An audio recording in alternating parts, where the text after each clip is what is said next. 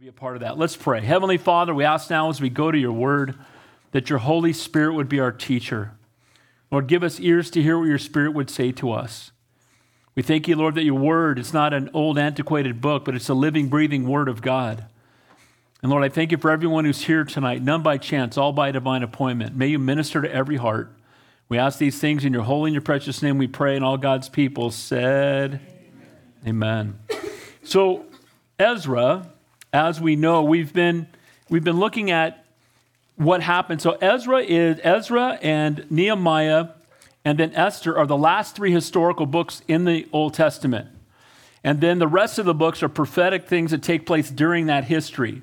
We know that from 1st and 2nd Chronicles, it was a history being given to the people that were in Babylonian captivity for 70 years who were going to return to Jerusalem. And they were taken into captivity because of their disobedience to God. They started worshiping false idols. God gave them opportunities to repent. We saw ungodly king after ungodly king in Israel. We saw both good and godly kings and ungodly kings in Judah. And eventually God just brought righteous judgment, and they were in Babylon for 70 years. When Ezra begins, a decree goes out when King Cyrus becomes king. And it's been 70 years, and it had been prophesied they'd be in bondage for 70 years. And he lets them know any of the Jews who want to go back to Jerusalem can go. Now, sad part is that only a small percentage went. We saw a little under 50,000, and more than likely there were at least 1 million Jews or more, and only about 5% of them went back. Now, keep in mind they had to travel 900 miles, and they weren't driving in a car, riding on a bus or a train, right? And it would have probably taken a couple months to get back, and they knew what they were going to see when they got back was rubble, because Jerusalem and Israel had been taken to the ground. So they're coming back to a desolate place. For many of them, they had never been there before. And then we saw in chapter 1, the first thing that they did is when they got there, is they laid the foundation for the temple, and they built an altar, and they started worshiping the Lord. Something they couldn't do for 70 years in Babylon. And we saw that the young men were worshiping and were excited. And it said the old men were weeping. And the reason they were weeping is when they left, Solomon's temple had been there. And it was the most beautiful building on the planet. They come back and it's now all in rubble. And they're just worshiping in a place that's desolate. And so their hearts were broken, but they started worshiping the Lord. And again, worship was being reestablished. The sacrificial system was being reestablished. They observed Passover. But after a short amount of time, some of the people in the land were afraid that the Jews were going to take over. Sound familiar? Some things never change. Amen. And what do? They sent note back to the king, and they said to him, hey, you know, if you let them build their building, if you let them build the temple, if you let them rebuild the walls, they're going to stop paying you taxes, and they'll get all the people on the other side of the river to pay tribute unto them, and eventually you're going to have an enemy. So the word went to the king, and the king sent word back telling them to stop. So they stopped building, and for 15 years, they were just living in Jerusalem, no doubt rebuilding, their houses, making themselves comfortable, but they're walking by the rubble that was the temple, walking by the broken down wall and not touching either one of them for 15 years. And they'd gotten so complacent and so comfortable in doing what they were doing, the work of God had just completely stopped, and nobody was really even thinking about it anymore. So now we see that, we saw last week in chapter 5, and we're going to see it tonight, that the decree went out. The prophets, Haggai and Zechariah, came to them and said, hey, you need to start rebuilding the temple. What are you guys doing? Now, the word of God, because in those days it hadn't been completely been written yet, often God would use prophets. So these prophets come and say, you need to get back to the work of God. You need to get back to doing what God has called you and commanded you to do. You've been distracted. And you're so focused on yourself, you forgot what God called you to do. And that can happen in the life of believers. Amen? We can get so caught up in our career and I'm not saying those things are even evil necessarily, but we can get so caught up in other things that we don't make God the priority that he deserves to be. Amen? One of my favorite Bible verses is, for me to live as Christ and to die as gain. You know what it means? It doesn't mean Christ is first on the list. It means he is the list. He's first, he's 50th, he's 100th, and he's every number in between. And guys, when you seek first the kingdom of God, when you make him the priority of your life, he will take care of your career. He'll take care of your marriage. He'll take care of everything else when you make him the priority and passion of your life. But what happens so often is we get so busy, caught up in the things of the world, that the Lord gets further and further down on the list. And if he's anywhere but first, we've got idols we got to get rid of. Amen? And so this is where, when we come to Ezra 6, and we're taking a look tonight at a response. So last week, and I'm going to read it to you. Last week, we saw that the decree was sent out. So again, after they started building this time, so the prophets tell them to build, they start building. And the prophets are building with them. They're coming alongside them. Some of the people who were there came along and said, who told you could rebuild that? And they basically said, the prophets did. So they again told them that we had a decree originally that we were allowed to build it. So the governor sends word back to the king and says, can you find out if they were actually given permission to rebuild? And so we're going to see, I'm going to read you the letter that was sent to King Cyrus. And it's actually Darius now. Cyrus is the one that made the decree. Darius is now the king. And we're going to see the letter they wrote to them. Then we're going to see how he responds. And what I love about tonight, and I titled the message, if you're out of your outline, grab it.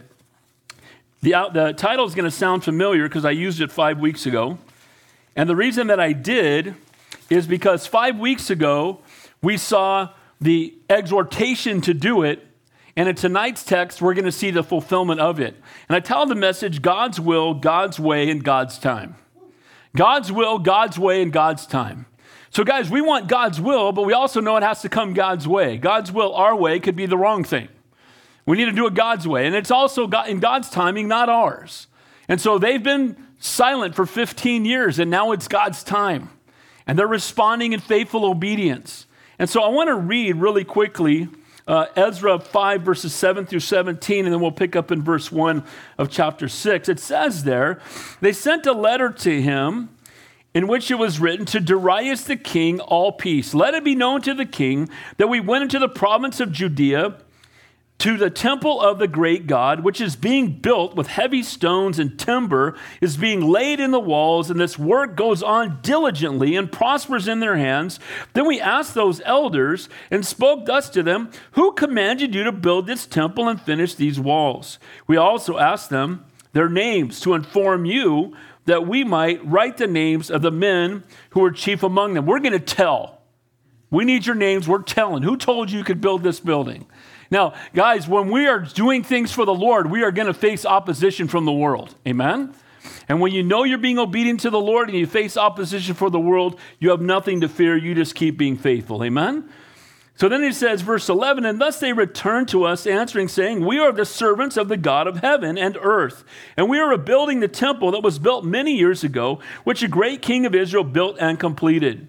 But because our fathers provoked the God of heaven to wrath, he gave them into the hand of Nebuchadnezzar, king of Babylon, the Chaldean, who destroyed this temple and carried the people away to Babylon. However, the first year of Cyrus, king of Babylon, King Cyrus issued a decree to build this house of God. Also, the gold and silver articles of the house of God, which Nebuchadnezzar had taken from the temple that was in Jerusalem and carried them into the temple of Babylon, those King Cyrus took from the temple of Babylon, and they were given to the one named Sheshbazzar, who had been made governor. And he said to him, take these articles, go and carry them to the temple site that is in Jerusalem, and let the house of God be rebuilt on its former site. Then the same Sheshbazzar came and laid a foundation of the house of God, which is in Jerusalem. But from that time until now, it has been under construction, and it is not finished. Now, therefore, if it seems good to the king, let a search be made in the king's treasure house, which is there in Babylon, whether it is that a decree was issued by King Cyrus to build this house of God at Jerusalem, and let the king send us his pleasure concerning the matter. So they send a letter to Darius to educate him. And they're telling him, you've got guys here building a temple, and we got their names, and here's what they told us. And of course, I love that the prophets actually have the history perfect, how they were drug away and why they were drug away and how they were sent back. Now, Darius, a couple of kings have come and gone, and he's the third king after Nebuchadnezzar. And so they come to him and say, hey, supposedly Cyrus sent a decree. Now, what do you think most kings would do when someone said, hey, 15 years ago, there was a king who wrote this letter to these people, and hey, you want to find a copy of that for us? Most kings would go, I don't know what you're talking about, and I don't care. And truthfully, I think that's how King Darius would have responded if the hand of God wasn't upon him. Now, we know in the Word of God, it tells us, and I'm going to go through the outline right now, these are the things that we're going to see in the response.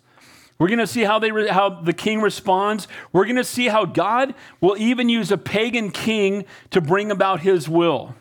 One of the verses that I have written here in our notes, it talks about, it's verse 1 and 2, it's the outline. It says, the king's heart is in the hand of the Lord like the rivers of water, and he turns it wherever he wishes. Do you know that God's sovereignty isn't just over believers, it's over unbelievers? Amen? So God can cause an unbeliever to do whatever he wants because he's God and they're not. Amen? And God can move upon the hearts and even use a wicked man to bring about, he used Nebuchadnezzar to bring out righteous judgment upon Babylon. But we're going to see here that Darius, because he's going to be stirred up by the Lord, fully convinced to my mind, or he won't take the time to do what he does. But it's good to know that even the hands of people in charge of the world today, God's hand is upon them and God is in control. This pagan king is going to become an advocate for God's chosen people. And again, the sovereignty of God rules both over believers and unbelievers alike. Then number 2 there, when God ceases to be the priority. What happens in your life when God ceases to be the priority? I want to tell you something. When I am counseling people that are really in a bad way, I have one thing that's almost always in common. How's your prayer life? Oh, well, I really don't. How's your time in the Word? What did God show you in your devotions this morning? Oh, do you know where your Bible is, right? You're not in fellowship. You don't spend time with the Lord. You're working 15-hour days, so that's an excuse not to read your Bible. And you're so busy with the things of the world. And then before you know it, because you're busy and you're not praying alone and you're not praying with your spouse, now your marriage is falling apart. You're struggling, you're stressed out. Why? Because you're doing it all on your own. Amen? God needs to be the priority in our lives. Aren't you glad that we were the priority in Jesus' life when he came to earth? Amen? And he went to the cross of Calvary and suffered and died that we might have eternal life. And how can we just give him an hour and a half a week? When we wake up in the morning, he ought to be the first thing on our mind. And when we go to bed at night, he ought to be the last thing we think about. Amen? And we walk in intimate fellowship with him all day long.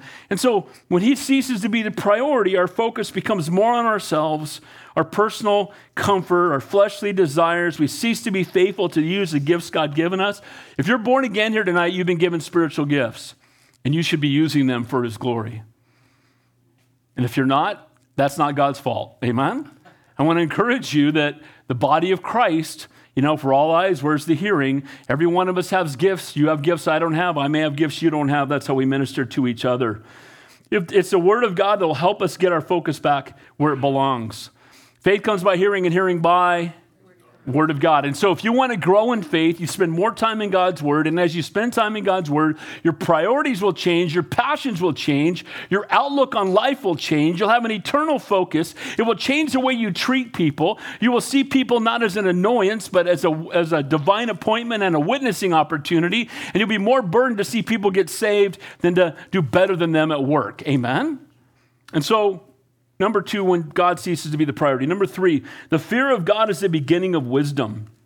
Our number 1 motivation for faithfully walking in obedience should be our love for the Lord because of all he has done for us.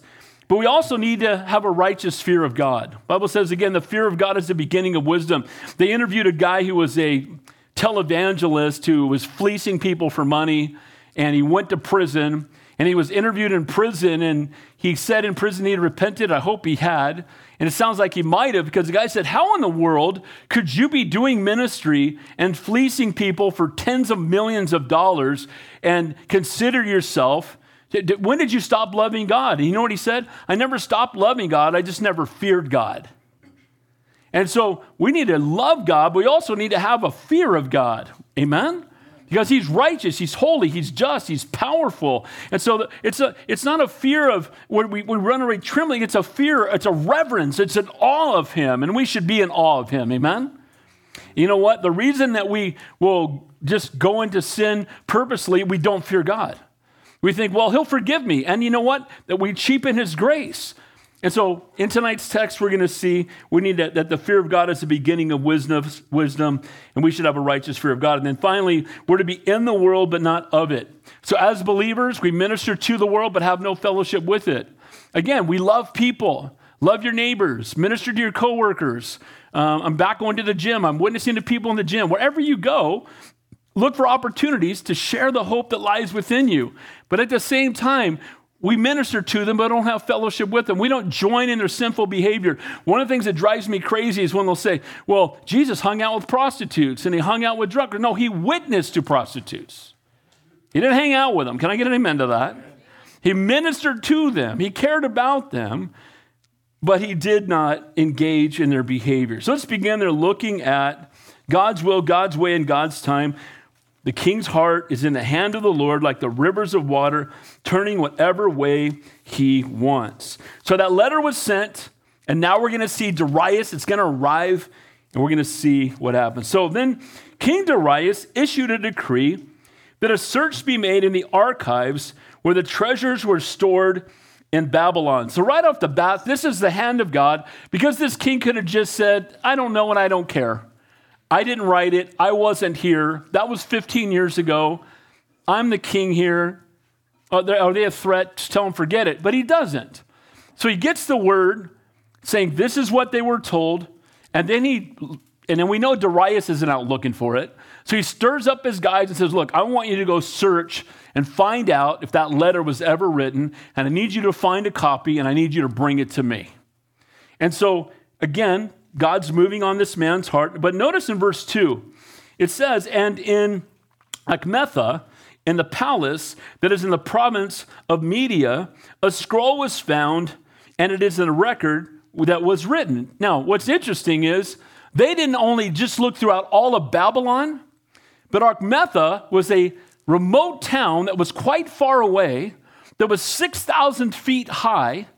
And often what they would do, because of the climate that was there, it was a good place to preserve, scrolls. And so not only did they tear Babylon up looking for it, but then they went all the way to this faraway land, went up and then went through everything and literally found the letter. Now again, we know that that's the Lord working on Darius' heart, because Darius, there's no real advantage for him. Now we're going to see that he's going to respond in a way. And first, we're going to see the letter. So Darius is going to get the letter. In verse 3 through 5, he's going to read it. And he's going to see what Cyrus had to say. And then he's going to add what he believes needs to be done and send it back to these guys who are stirring everything up. Now, I want you to know that while all of this is happening, and it's going to take some time, they're still building. They didn't stop and say, oh, let's wait and find out if we're going to be allowed to do this. And now keep in mind, it could have been months. Because not only do they have to travel 900 miles to get there, and then they have to give them the decree, and then they searched everywhere, and then they go find it, and then they bring it to the king, and then he reads it, and then he's going to write his response to it. And you know what? I think sometimes as believers, we're like, well, I'm still waiting to hear from the Lord, and until I do, I'm going to be on the sit on my hands ministry. Right? I'm going to be in the big fat sheep ministry, just sitting and getting fed and never doing anything for the kingdom of God. I want to encourage you, until you feel like God gives you clear direction on what he's called to do something. Amen?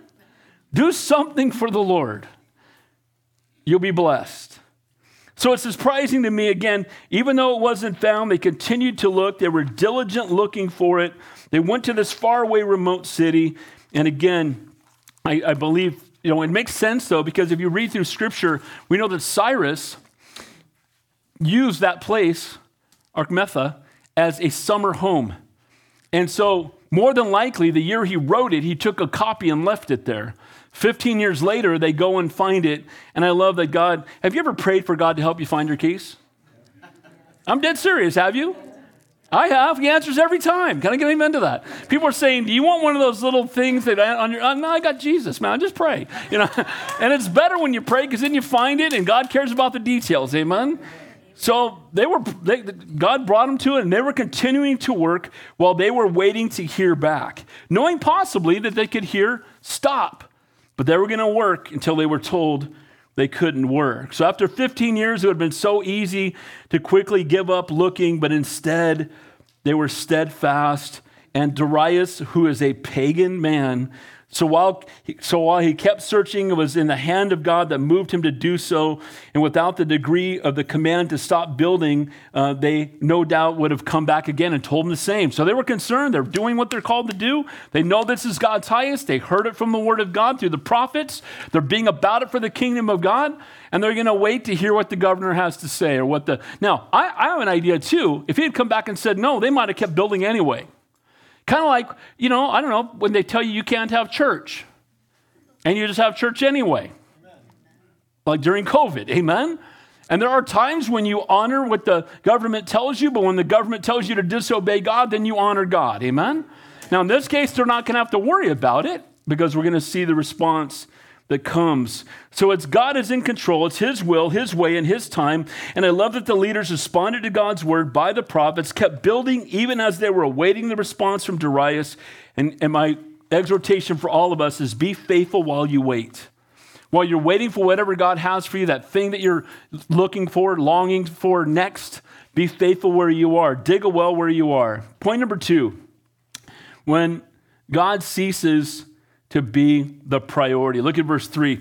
It says, in the first year of King Cyrus issued a decree concerning the house of God at Jerusalem. So these 3 verses are what he wrote. This is the command that he gave when they were all going, when he said, you guys can go back. And then he gave them these orders as to what they could do when they returned to Jerusalem. Here's what it says. Let the house be rebuilt, the place where you offered sacrifices. Let the foundations of it be firmly laid. Its height 60 cubits, that's 90 feet. Its width 60 cubits. And with 3 rows of heavy stones, 1 row of new timber, let the expenses be paid by the king's treasury. Also, let the gold and silver, articles of the house of God, which Nebuchadnezzar took from the temple, which is in the Jerusalem, that were brought to Babylon, be restored and taken back to the temple, which is in Jerusalem, each to its place, and deposit them in the house of God. So that's pretty clear. So Darius is reading this. Okay, Cyrus said they could go back, and he said that they can rebuild the temple, and they can rebuild the city, and it also says that the king's going to pay for it. There's some good news. Now, right now they're building it and they're not getting any help from the king. So not only are they going to get permission to keep building, they're also going to see that God is going to provide for them to build it.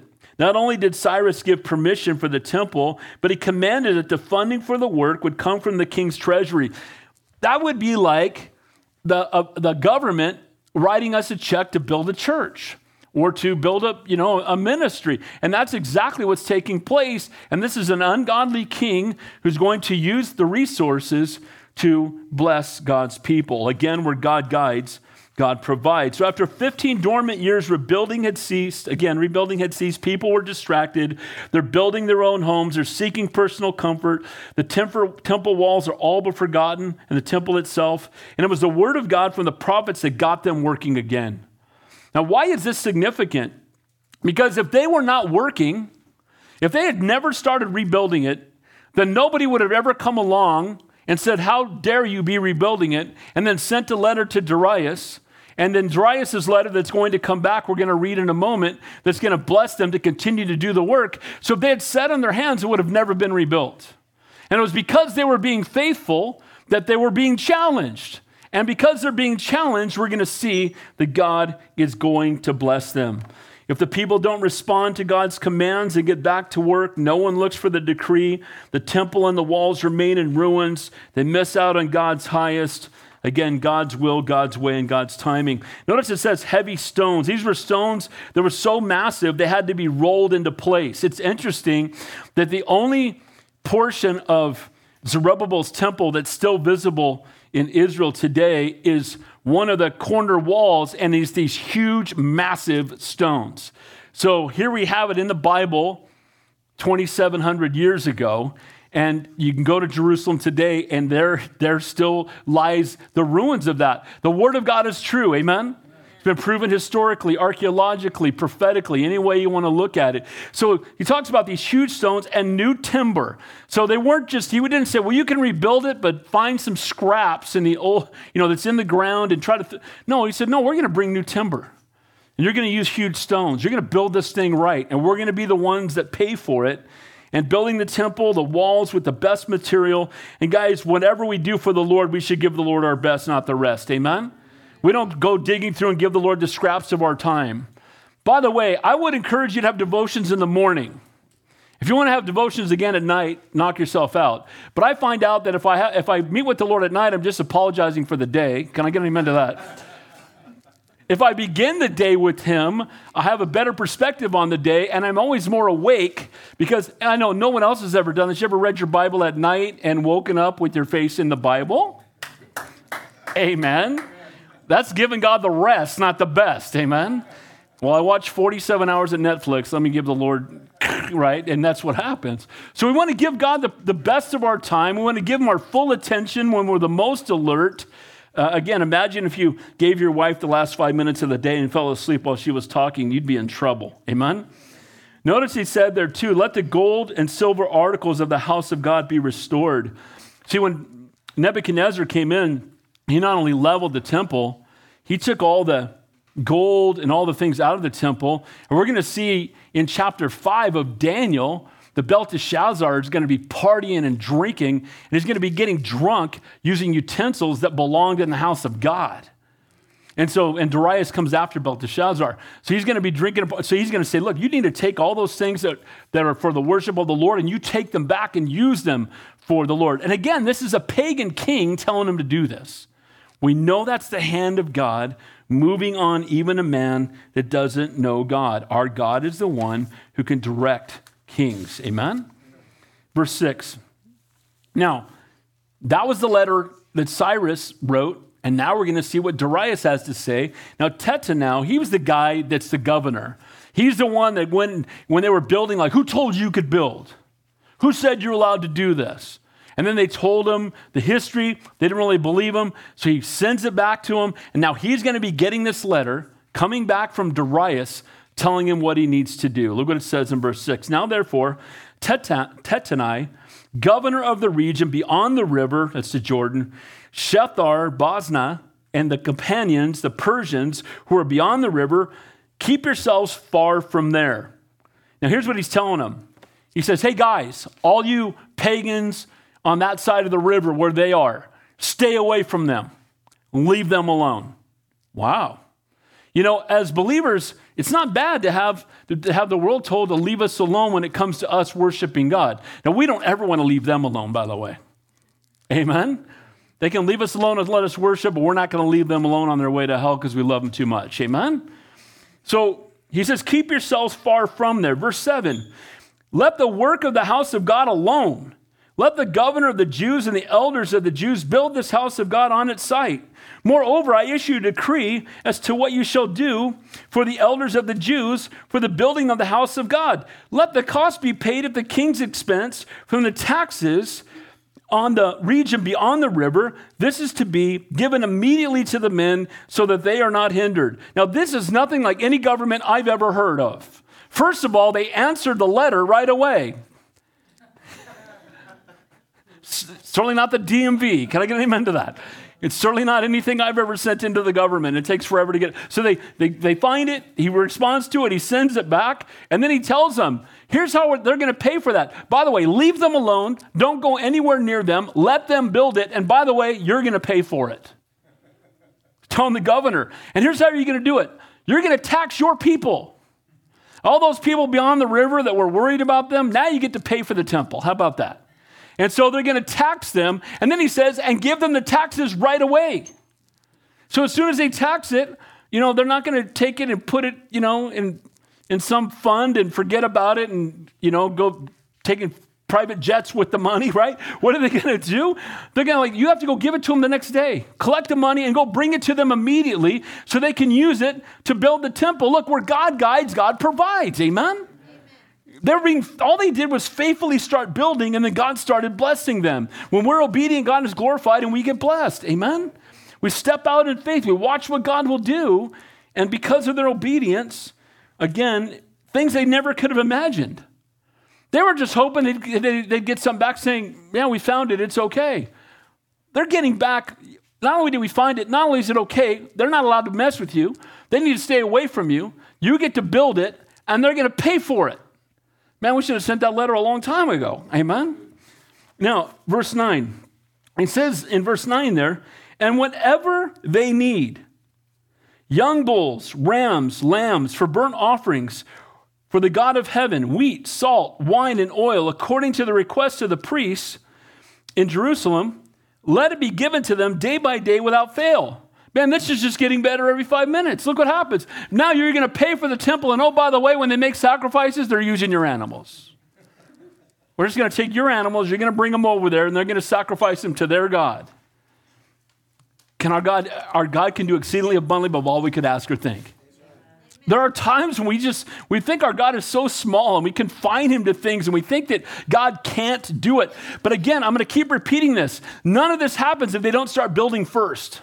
The Jordan River didn't part till they put their feet in it. Amen? You know, too often we sit back and we say, well, I want God to use me and I want God to use me. God doesn't steer parked cars, man. Put that thing in gear and start moving. Can I get an amen to that? We need to be about it so God can direct us and how he wants to use us. Here I am, send me, right? He's looking for people that will be available. And as they were being faithful, God is just blessing them more than they could have ever possibly imagined. Let it be given to them that day without fail, day by day without fail. If they need, and we're going to see at the end of the chapter, they're going to need a whole lot of animals. And guess who's bringing them?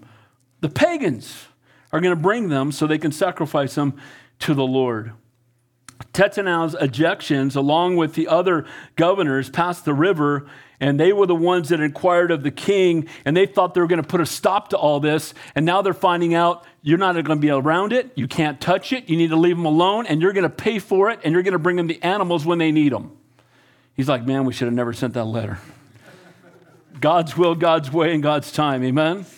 Praise the Lord for that. Verse 10, and then it says, that they may offer sacrifices of sweet aroma to the God of heaven and pray for the life of the king and his sons. Now, this is a pagan king, and yet does he not sound like a believer in that verse? Look what he says. That they may offer sacrifices of sweet aroma to the God of heaven and pray for the life of the king and his sons. Now, this may be his motivation, but that's okay. What he's saying is, look, you need to let them worship the God of heaven. And no doubt, look, everybody knew who Yahweh was. Everybody knew who the God of the Jews were. They know the stories of history, how God would bring them great victories when they were outnumbered. So often pagan kings, if you're here on Sundays, going through Daniel, Nebuchadnezzar sees him your God is God. Here's Daniel interpreted, your God is God. See, the power of God is proof to other people when they see it in your life and ours. We're the only Jesus some people will ever see. And when we live out loud for the Lord, it's going to cause people's eyes to be open to there is something about your God. I'll never forget when I was working in San Jose, and I had someone come who was mocking my faith a lot. And then when I was in the hospital for 9 months in 2009 from a botched surgery after being in a coma for 17 days. And I was in the hospital for 9 months, and they didn't think I was going to live. And when I got out, I weighed 135 pounds. I weigh 242 right now, so take 107 pounds off of me. And when I came back to work, I came by to visit, and I was walking with a cane, and then I came back after that, and she finally said, you know what? The first time you preach at your church, I'm coming. Because I don't know if there is a God, it's your God, Dave, because I see what God did and how God healed you, so I know it's your God. Now, guys, when God does something great, God gets all the glory, amen? But no one's going to know if we don't tell them that we're believers and we're following the Lord, if we're unashamed of our testimony, if we don't share our faith. We want to live in such a way that when people see something changed about you, and what changed about us is Jesus Christ, amen? And the world needs to know it, and we should not hide our light under a bushel. Amen? So the pagan king wants them praying for him. And again, the very people that will mock you, oh, my dad's got cancer. Who do I know that prays? Go to the Christian at work. You pray, right? Can you pray for my dad? Can you pray for my... By the way, it's a great opportunity when you hear that somebody's going through a trial. Offer to pray for them. Even the person that's the hardest of heart often will want you to pray for them when they're in a place of desperate need. Now, the next two verses make it clear how serious he is about his command. He's going to let them know what will happen if they don't do what he says. And Darius is a guy who, when he had first taken over Babylon, brought 3,000 guys out, and many people believe it's a crucifixion, but what they talk about is raising up a large board, we're going to see it in a couple of verses, and, pressing them through it, right? Like spearing them through it. And some people believe it's actually crucifixion. Now, so watch what happens. So he's going to make sure, by the way, here's what you're told to do, and by the way, here's what's going to happen if you don't do it. Look at verse 11. He says there, also, I decree that whoever alters this edict, let a timber be pulled from his house and erected, and let him be hanged on it, and let this house be made a refuge heap because of this. And may the God who causes his name to dwell there destroy any king or people who put their hand or alter it to destroy the house of God, which is in Jerusalem. I, Darius, issue a decree, let it be done diligently. Wow. Tell me God's not on this guy. There's no way he comes up with this on his own. The Lord, again, he's the one that moves kings. It's the king's heart is in the hand of the Lord, and he turns it whichever way he wishes. And Darius lets him know, if you don't do what I'm telling you, here's what's going to happen. We're going to come to your house. We're going to find the biggest beam. We're going to hang you on it. After you're dead, we're going to burn your house to the ground and leave an ash heap there. I don't think I'd even be looking at those people wrong when I walk by. I mean, and Darius was a man that they knew would do it. He wasn't a man who made veiled threats. And so this exhortation, he's putting the fear of God in them because he lets them know and let their God be the one who brings judgment. A strong degree was severe punishment for those who violated his command. According to Adam Clark, he's a commentator, there's some debate again if the man was first flogged at his house and then hung to death, impaling him in an early form of crucifixion. It wouldn't surprise me if that was the case. So Darius was the type of man that to see such brutal executions through to completion, and according again to Herodotus, as I talked to you a minute ago, he impaled 3,000 Babylonians when he got there, so the word was out. Then he tells them, let it be done diligently. What he's saying is, look, what I've told you to do, be about it. I don't want to hear tomorrow that you haven't done it. When you get this letter, do what I told you to do. Let it be done diligently. And you know what? As believers, let us use the gifts God's given us and let it be done diligently. Amen? If we're going to serve the Lord and share our faith with others and use the gifts God's given us, may we do it with all of our heart. At the end of it all, the king of the mightiest empire on earth commanded that the temple be finished by the returned exiles without interference, funded by the empire and the taxes of the very people that sought to make them stop. And you know what? God used the king to bring about his will. But again, that doesn't happen if the people don't obey first. If they hadn't started building it, none of this would have happened. The letter would have never went. The letter would have never come back. And I think sometimes some of us may get to heaven and we're going to have like the parable of the talents. Right? One had 5 talents, one had 2, one had 1. There's 2 different ones. And the guy with 5 talents goes out and brings back 10. The one with 2 talents goes out and brings back 4. The person with 1 talent buries it in the ground. And when his master comes back, he says, well, I know you're an austere man, and I just want to make sure you don't lose anything. Here's your talent back. And he takes the talent and gives it to the one with 10 talents and punishes him. Guys, God didn't give us gifts so we could bury them. Amen? He wants us to take what he's given us and use it for his glory, and may we be diligent and be about it. So point number 3 there, the fear of God is the beginning of wisdom. So God had ceased to be the priority, and when they made God the priority again, when they responded to the word of God, then God blessed them, God protected them, God's providing for them. He's doing exceedingly abundantly above all we could ask or think, and now we're going to see the necessity that we operate in the fear of God. Verse 13. It says, then Tetanau, governor of the region beyond the river, Bonzna, and their companions diligently did what King Darius had sent. So it's one thing to deliver a letter, and especially when they're telling them, you need to leave them alone, you need to let them do what they want to do, let them build all their stuff. Yeah, it's going to be a threat to you in the future, and you're going to pay for it, and they're taking your animals. Now, it's one thing to read it, another thing to do it. And I truly believe it's the fear that made them do it. It might have been out of respect for the king, like, well, he's the king, we better do it.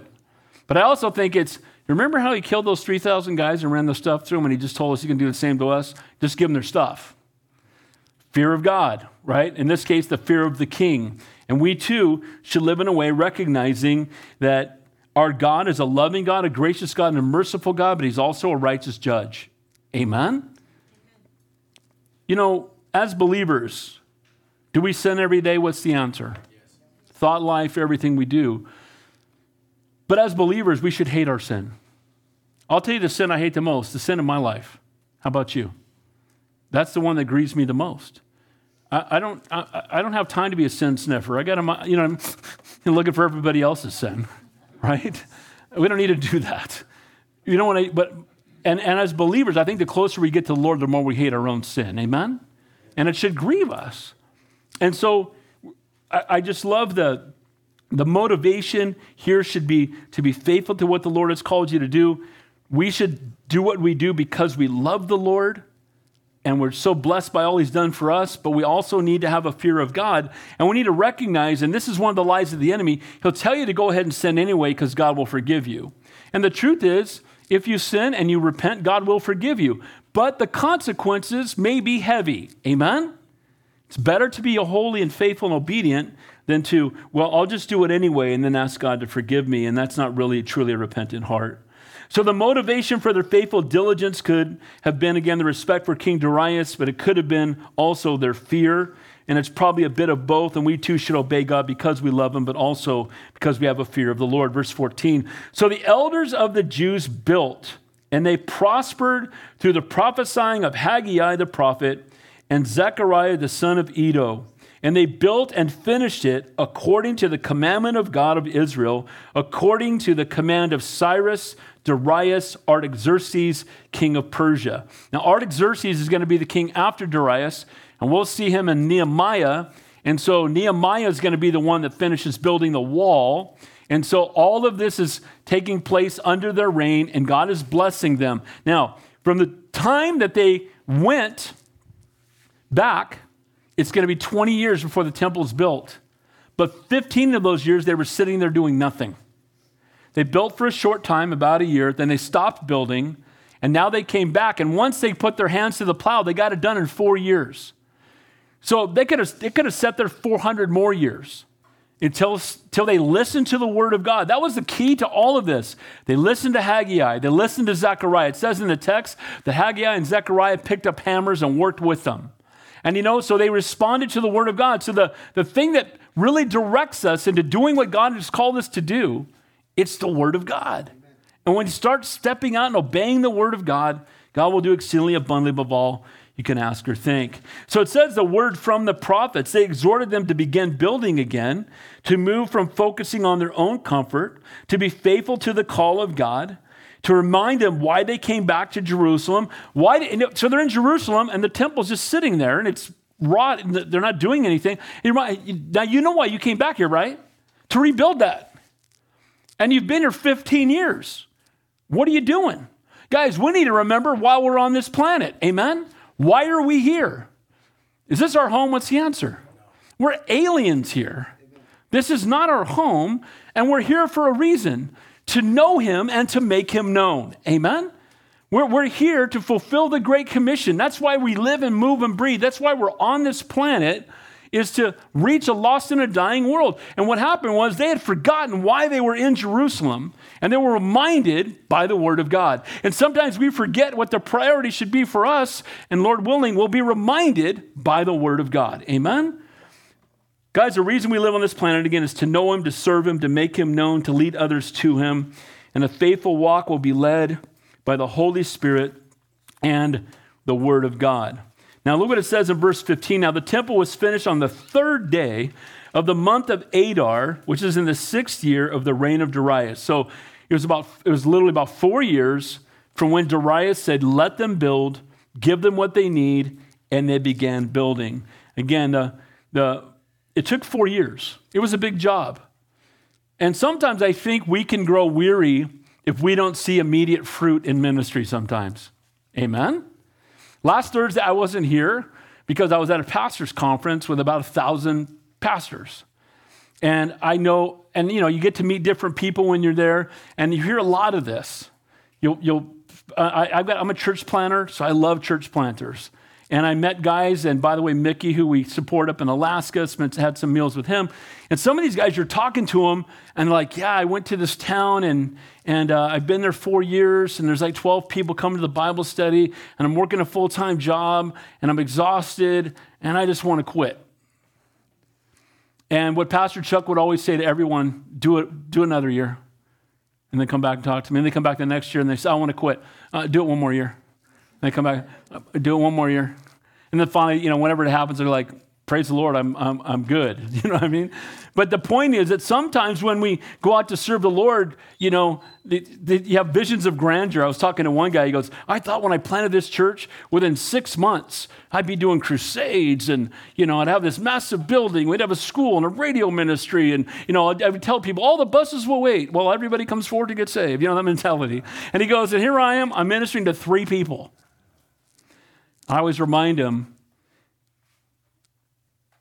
it's a blessing to minister to one person. And don't worry about the empty chairs, minister to who's there. And the one guy that said he had like 12 people, I said, so 12 people get up on Sunday, they could go to any church in the world and they come to listen to you teach the Bible. You better be ready, bro. Amen?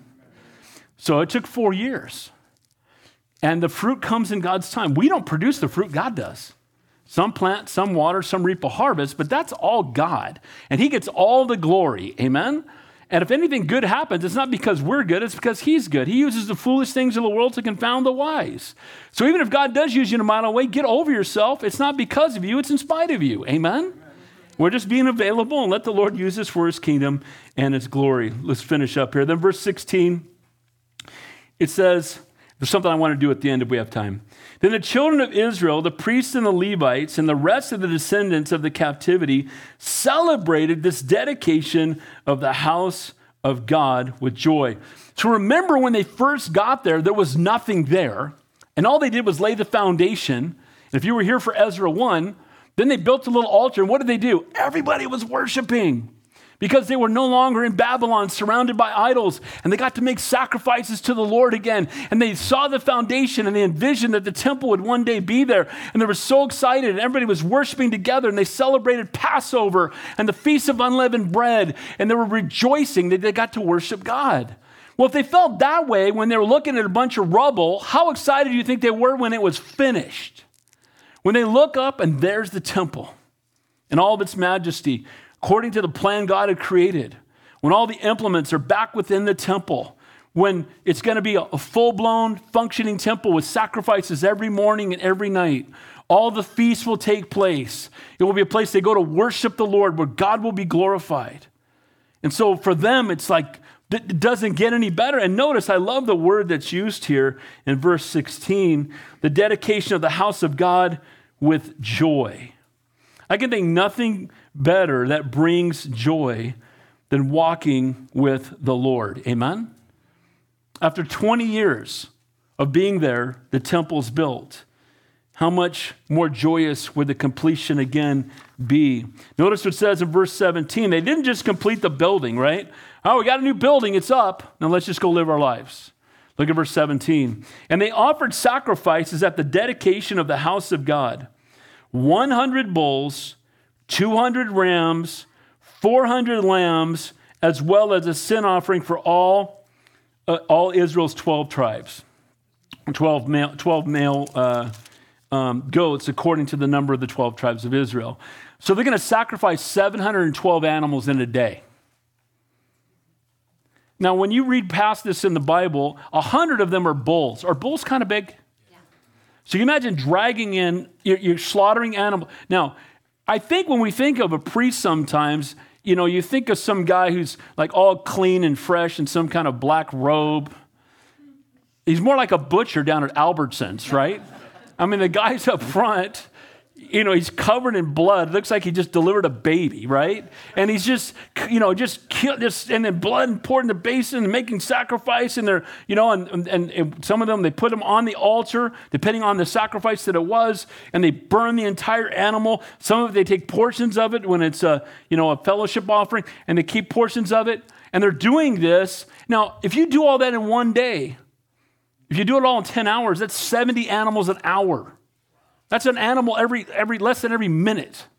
And they're just sacrificing these animals. Now, some people read this kind of stuff and they're like, why does the Bible have to be such a bloody mess? Why is that true? If you read through Leviticus, it's the bloodiest book in the Bible. Why?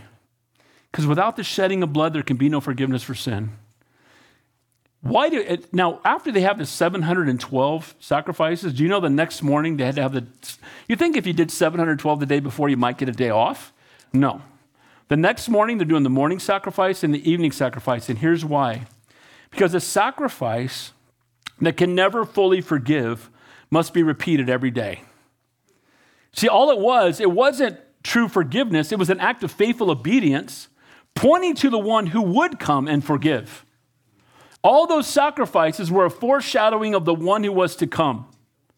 The blood of bulls and goats cannot forgive us, cannot redeem us, but it points to the one who will. So were they supposed to sacrifice? Yes. If we were living in those days, would we be sacrificing? Absolutely, if we're obeying God. Amen? They probably didn't fully understand what it meant, but they were being obedient to the Lord. Now, here's the good news. When Jesus came, he is the Lamb of God who takes away the sins of the world. And when he suffered and died, and he was put not on an altar, but on the cross, and when his blood was shed for us, in the end, he said, it is finished. Tetelestai, paid in full. And that means no more sacrifices ever again because the price has been paid. Thank you, Jesus. Amen? So all of those sacrifices were always pointing to him, and it was a constant reminder that the covering of sin comes at a great price. Somebody has to die for you to be forgiven, or at least for your sins to be pushed forward to the one who would forgive you. And so every single time you would think, man, that poor lamb did nothing. That lamb has to die because of me. Well, of course, that's pointing to Jesus. He's the Lamb of God. Amen? And so all these animals are being sacrificed, and it showed forgiveness came at a price. It pointed, again, to the one who would forgive. Daily sacrifices, morning and evening, and praise God that we don't have to do that. I'm glad we're not dragging bulls in here on Sabbath. Amen? We must never take sin lightly, though. And I think that's what the bloody mess just was a reminder. Why is this? Can you imagine a little kid? Why are we having to kill these animals, Dad? Why do we have to take our sweet little lamb that we, why? Because of our sin. Because what we did. But why is the lamb paying for it? Because the lamb is spotless, and it's a picture of a holy sacrifice that's being paid for us. And I'll tell you what, that's a lesson they would never, ever forget. Amen? The nation had gone through a time of rebuke for their sin. Now they're back in the land, but not like it was before, because sometimes we fall into the trap of thinking, they come back to the land, but it's still not where it was. There's something missing from the temple. Does anybody know what it is? Ark of the Covenant. They don't have it. So they have all the other implements, but they don't have the ark. So they can make sacrifices, but they can't go in on the Day of Atonement and sprinkle the blood on the ark, at least not right now. And so it's the place God has for them, but something's still missing. And again, when we go out and we sin and we act contrary to the Lord and we ask God for forgiveness, when we come back, there's restoration, but there's also can be consequences. And we need to be mindful of that. Please don't take sin lightly. I mean, if anybody besides me hear that in your ear, go ahead and do it. God will forgive you. Anybody ever hear that? Go ahead and do it. God will forgive you. Go ahead and do it. God will forgive you. No, he's a God of grace. And then I hear people tell me, Pastor Dave, dude, I'm under grace, man. I'm not under the law. I'm under grace. I guess I'm going to be under grace when I knock you out in Jesus' name. You know what I mean? It's just frustrating. It's just frustrating when I hear people say that I'm under grace, because grace is freedom from sin, not freedom to sin. Amen? God's grace is God's riches at Christ's expense. It's not cheap. It wasn't, it's something that we should be mindful of. Notice what it says in verse 18 as we're finishing up here. It says, they assigned the priests to their divisions, the Levites to their divisions, over the service of God in Jerusalem, as is written in the book of Moses. So notice, they're being serious about this. So the temple's been built, and now they've made sacrifices, but now they're putting everybody in their place. They're going to have Levites there. They're going to have the priests there. It's going to be ongoing. It's not like they just put up a building and you can go look at it like it's a museum. And it's not enough, to have a relationship with God, but we need to be busy about it, using the gifts he's given us. In this case, all these are going to come back, and it's going to be a fully functioning temple, and they're going to be faithful to their calling. Last point, we are to be in the world, but not of it. Watch what happens. And the descendants of captivity kept the Passover on the 14th day of the first month. Now, I love this. So they just built the temple. Not long after that, they keep the Passover. Now, in the Bible, the Passover was a constant reminder, an annual reminder of their deliverance out of bondage in Egypt. They were slaves in Egypt. They spent 430 years in bondage because of their own sin. They cried out to God. God sent a deliverer in Moses. We know the plagues came upon Egypt, and the last one was where Passover came from, and it's where they had to apply the blood of the lamb in the shape of a cross, and the angel of death would pass over. If you did not apply the blood of the lamb, by the way, again, they inspected the lamb for 4 days. They would bring the lamb in. They would slit the lamb's throat. They would put it in a basin. That wasn't enough. You couldn't just kill the lamb. You had to apply the blood of the lamb. And the same is true for us. It's not enough that Jesus died for you. It must be applied to your life. Amen? And it's not enough to say, well, I believe that he died, and I believe that his blood was shed. Yeah, but have you asked for forgiveness? Have you surrendered your life to him? Has the blood of the cross been applied to your life? So when it was applied in the shape of a cross, the angel of death passed over, and then they were delivered out of bondage. So every time they had Passover, they were remembering how they were delivered out of bondage. For us today, it's communion. And every time we have the Lord's Supper, we're remembering that we too were delivered out of the bondage of sin and death because of what Jesus did for us on the cross. Amen? So for them, Passover was looking back in remembrance, and communion for us is looking back in remembrance for what Christ did for us. Amen? And it's a constant reminder, and that's why it's good that it needs to be celebrated again and again, and we need to take the Lord's Supper again and again. Verse 20, for the priests and the Levites had purified themselves. They're following all of the commands in the Old Testament. All of them were ritually clean, and they were slaughtered. They slaughtered the Passover lambs for all the descendants of the captivity, for their brethren, for the priests, and for themselves. So they were making sacrifices for every family that was represented. And they were making sacrifices for themselves because we all need someone to pay the price for us. And then the children of Israel who had returned from captivity ate together with all who had separated themselves from the filth of the nations of the land in order to seek the Lord God of Israel. Now that's a pretty heavy duty. They ate with those there were some who stayed in the land when they went into captivity. It was a small number. And they were still there when they came back. And now they're all joined together and they're worshiping the Lord. But notice they separated themselves from the filth of the nations. What they're saying is that, when they are communing with the Lord, they're not in fellowship with the world.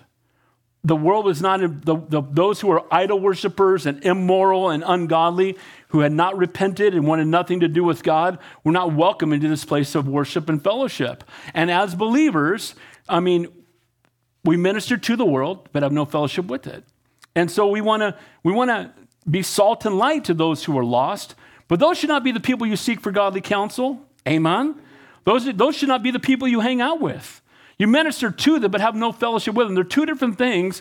I would certainly have a coworker to my house that doesn't know the Lord and have dinner with them and talk to them about the Lord. I would absolutely do that. But when 20 of these guys are going, out to lunch and they're going to some place, I'm not going, man. Why? Because bad company corrupts good morals. Amen? We want to minister to the world, but have no fellowship with it. Then finally it says in verse 22, and they kept the feast of unleavened bread 7 days with joy, for the Lord made them joyful and turned the heart of the king of Assyria toward them to strengthen their hands in the work of the house of God and the God of Israel. Notice it says, the Lord made them joyful and turned the heart of the king of Assyria toward them. See, this is what we said in the beginning. The reason they were so blessed, God had moved on his heart to show them favor, to show them kindness. He was a tool in the hand of the Lord. Notice they didn't only do Passover, but they remembered the Feast of Unleavened Bread. The Feast of Unleavened Bread, leaven represents sin. The Feast of Unleavened Bread was a reminder of the call to purity and living a holy life. And so as they were doing that separated from the world. Obedience, purity, and joy. Some people think you can only be happy if you don't worry about obedience. I'm going to go out and tie one on. I'm going to party it up. I'm going to have a lot of fun, right? Puking in the gutter with a headache the next day. How's that working out? Amen? And we always remember the fun part and we forget the puking in the gutter, right? But the reality is, do you know the greatest joy you can have is walking in the center of God's will? The greatest joy you can have is walking in the fullness of the Holy Spirit. The greatest joy we can have doesn't come from being drunk with wine, but being filled with the Holy Spirit. We don't need spirits, we have the Spirit, amen? It doesn't come from feeding your flesh, it comes from denying your flesh and surrendering fully to the Lord. So, in closing, then we got a few minutes, I want to do something quickly. So God's will, God's way, and God's time, the King of hearts, the king's heart is in the hand of the Lord. Like the rivers of water, he turns in whichever way he wishes. God uses a pagan king to bring about his will. So God can use an unsaved president to bring about his will. Amen. And we need to pray for that. When God ceases to be the priority, our focus becomes on ourselves. What is it, if we took your time in the day, and you could do this yourself, you didn't have to tell anybody. How much time do you spend doing things that draw you away from the Lord, and how much time do you spend doing things that draw you closer to the Lord? And for some people, it's 10 hours over here and 10 minutes over here. And then we wonder why we're struggling. Amen? Thirdly, the fear of God is the beginning of wisdom. You know, we need to have a righteous fear of God, his holiness, his power, his sovereignty, and recognize just the greatness of the God that we serve. And the word to be in the world, but not of it. Come out and be separate, the Bible tells us. We need to be reminded daily of how we got here. So, as we close, we will not be having church next Thursday. It is Thanksgiving. It's the only Sunday or Thursday all year we don't have service. It's the one time I really want to encourage you to go be with your families. And I really want to encourage you, those of you who have unsaved family members, start praying for them right now. Then next Thursday, you're going to have an opportunity to share the Lord with them. Amen? It's an opportunity. But before we go, we've got about 8 minutes or so. I would love for people just to share anything that you're thankful for. And then we'll pray as we close. What are you thankful for that happened this year or something that's going on in your life that you just want to say, man, I thank God for this? Anybody, raise your hand. Krista. Thank God that he can turn my kids' lives around. Amen to that. Amen to that. Anybody else? I'm thankful that I'm in an environment at work that I can shine. Praise the Lord. In a really dark area. Praise the Lord. Yeah. Praise the Lord. It's a lot of weight. Amen. He's brought me through it. Praise God. Anybody else? Yes, sir.